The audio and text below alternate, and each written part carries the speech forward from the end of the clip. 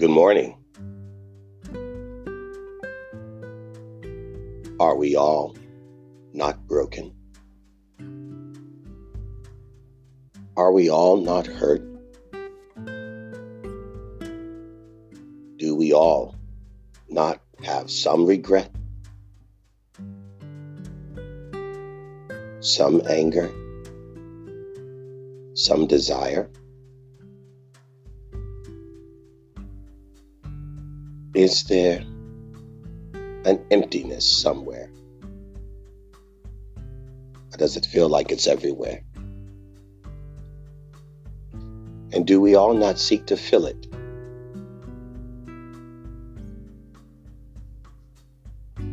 Or find it?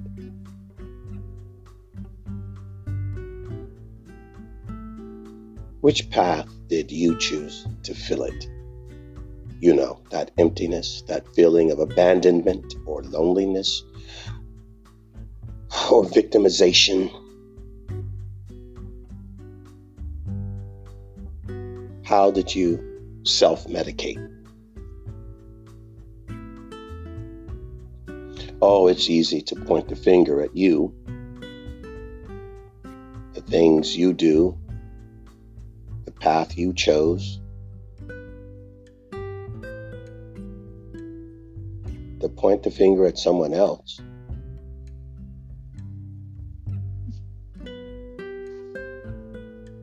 Look in the mirror, just to look at yourself for a moment.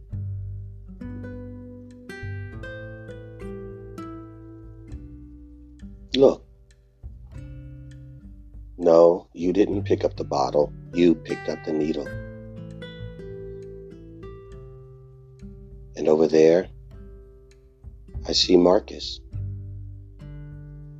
Marcus didn't pick up the needle. He picked up the bottle. There's Jasmine. Isn't she pretty? She didn't pick up the needle or the bottle. She picked up cigarettes. And there's Robert. Not like Jasmine. He picked up cannabis, weed, and the like.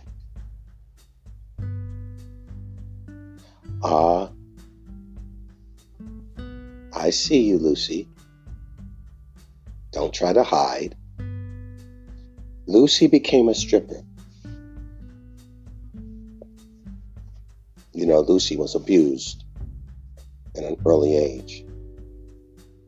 Too early to even understand what was going on sexually.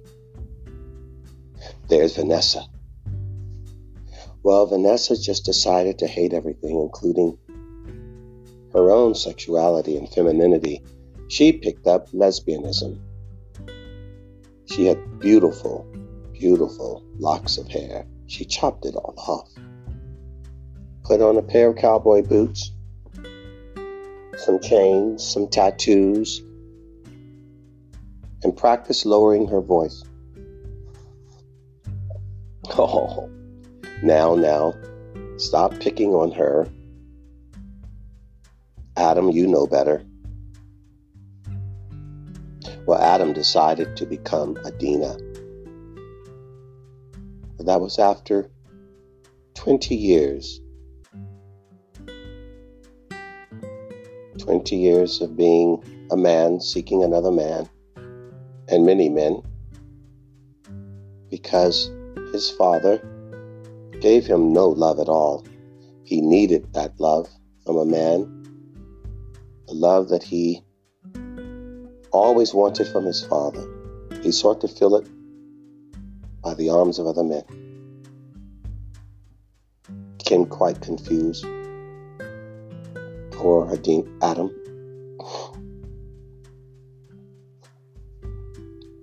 No, Adam wasn't born that way. Adam was made that way. Oh, and there's Steve, the promiscuous one.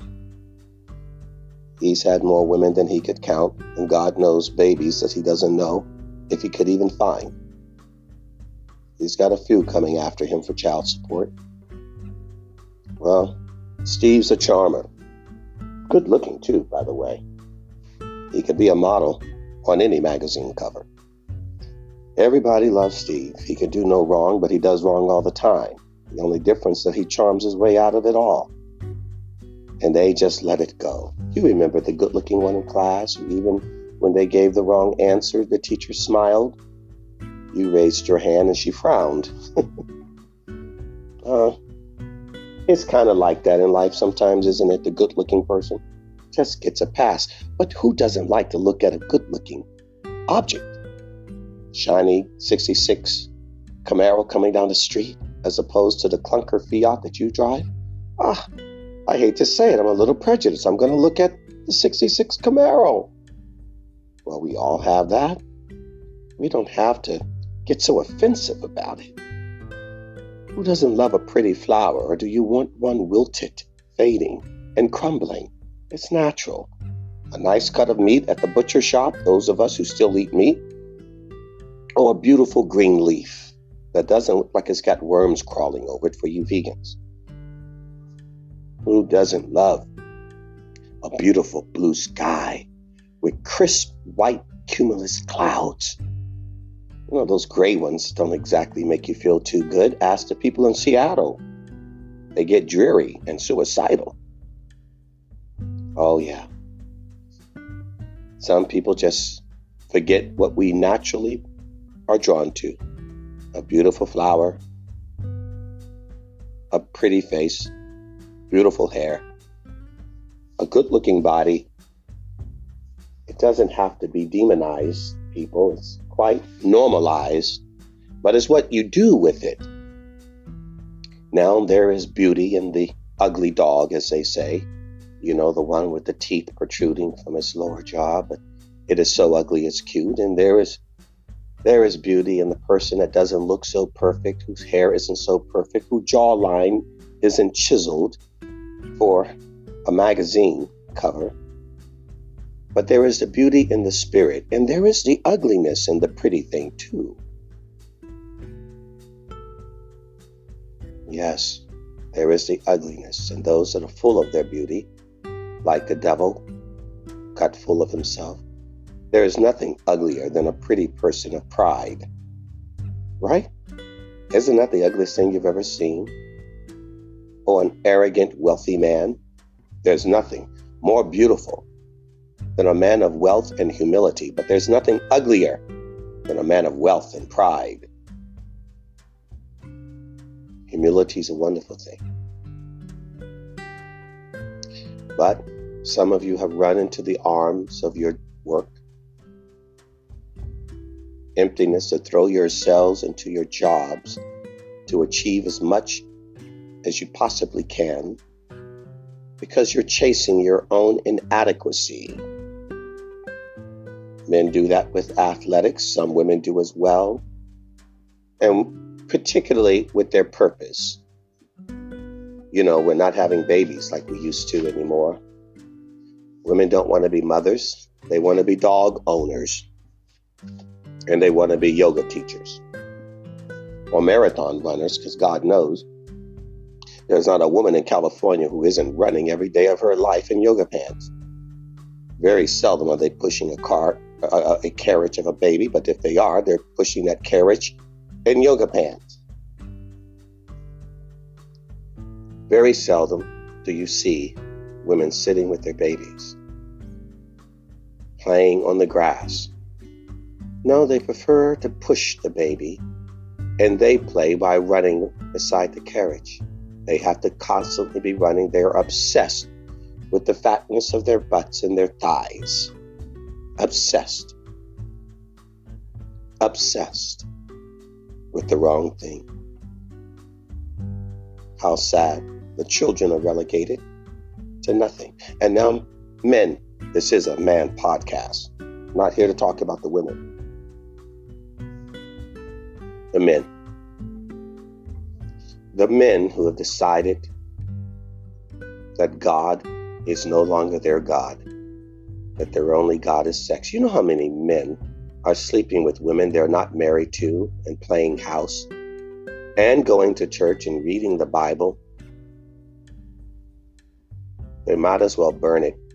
You'd be a much better disciple of the devil than of God, because now you have shown everyone that knows you that you can have the best of both worlds. You can be married and have a mistress. Isn't that what you're doing? Aren't you married to God? Say that you're thankful for God, died on the cross for you, saved your soul, but you still play with the devil's kids. You remember your parents saying, and I don't want you going down that house and playing with that child next door. He's a bad seed. Okay, Mom. Well, that is true. Bad company does corrupt good character. 1 Corinthians, I believe, chapter 15, verse 22. The cops will tell you that, guilty by association. Well, you're close enough. You're probably done enough. You want to remove yourself as far from alcohol when you're in AA as possible. And when you're promiscuous and you know you cannot resist the shape of a woman's body, you might want to not go to the beach on a sunny day where everyone's in thongs, smoking bongs all day long. That's not the way to get free. You don't want to chase after your temptations. Believe me, your temptations will chase after you whether you want them or not. So you might want to practice resisting them rather than waltzing and dancing with them, trying to prove you're stronger than you are. You'll always lose that battle.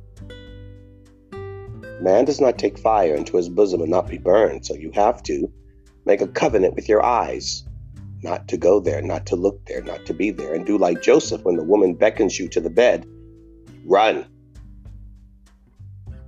They often get angry when you do, because their goal is to decimate and destroy you, control you, manipulate you, because they can. Why? Well, in a lot of ways, in most ways, women are just smarter. They have more access to strategies and means by which to manipulate you. And if it isn't through sex, well, it's through guilt. Men are weak. First to a woman's tears, but we start off with our mothers.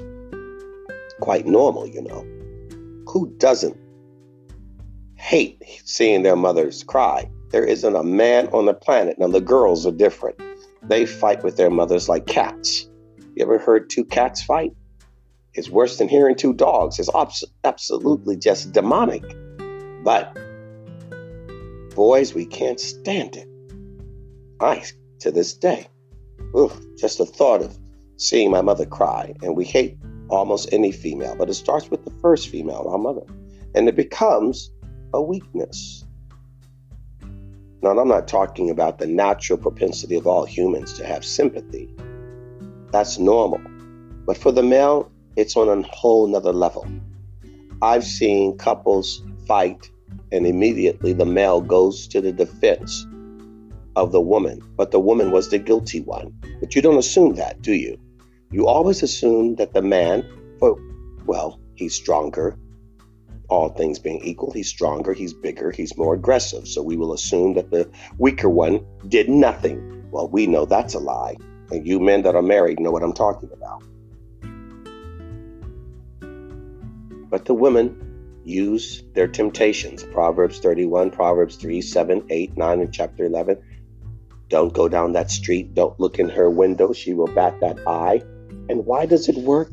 Why does this bait and switch work on men? You see, the real toxicity are the women, not the men. Men are lured, tempted. They're minding their business.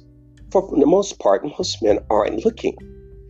They've got other things on their mind. Their cars, their toys, hanging out with the boys, going hunting and fishing, or mischief, figuring out a way to start a business and make a lot of money or take over a country. Men want to conquer. They want to build. They want to find a treasure. But then the woman comes, walks around and distracts them. Now, by nature, there is something to that, so that you will procreate, but you are not supposed to levitate in that. You must always stay elevated from libations and sex. It has a purpose and a place, but it is never meant to be worshipped. It is never meant for you to have your mind more on that. Do you understand, men? Throughout history, how many have fallen because of that? Now, there are other men who have conquered many things. Look at Tiger Woods with his athletic prowess. But the sex. Bill Cosby, Will Chamberlain, but the sex. Martin Sheen, but the sex. Harvey Weinstein, but the sex. Broken men who grew up too fast in a candy store, not realizing not supposed to have a lot of candy. Where did they learn that from? Well, it's what they didn't learn from their fathers. They did not learn that. And most men now are more comfortable being around a female than being around a male. Because modern society has said the only man that's worth it is a man that is stripped of his masculinity, and he must take on the characteristics of a woman. Real women don't want that. Broken women do. But a woman does not make a man. A man makes a man. A man makes a man. A man makes a man. My broken men. You sad, broken men. You are uncomfortable with men, so you are uncomfortable with God. God is a father. Above all, he is a father. With mother characteristics for sure, but he is a father. And now you have sold yourselves to the sirens. Is it no wonder the Starbucks sirens are all over the world? A siren, you idiots. A siren. Holding up her legs, luring men into the rocks of their destruction with her songs of lust.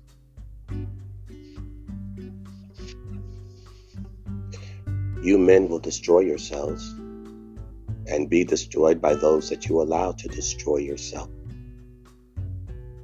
It is a choice. I see you've made your choice. Choose better. The name of the Lord is a strong tower. Those that run into him shall be saved. The Bible says to flee the youthful lust. Run and don't walk down that street. Have your power. You have a marriage to your Heavenly Father first. Stop the affair with the mistresses of Satan. Walk alone. Then you can walk anywhere and anyone. Do that first. And you will be able to resist, because a man that walks alone is submitted to God. And when we are submitted to God, no weapon formed against us can prosper. No woman's tears, no woman's sex, no man's anger or peer pressure. Walk alone with your Heavenly Father and watch how powerful you are. Good morning, good afternoon, and good night.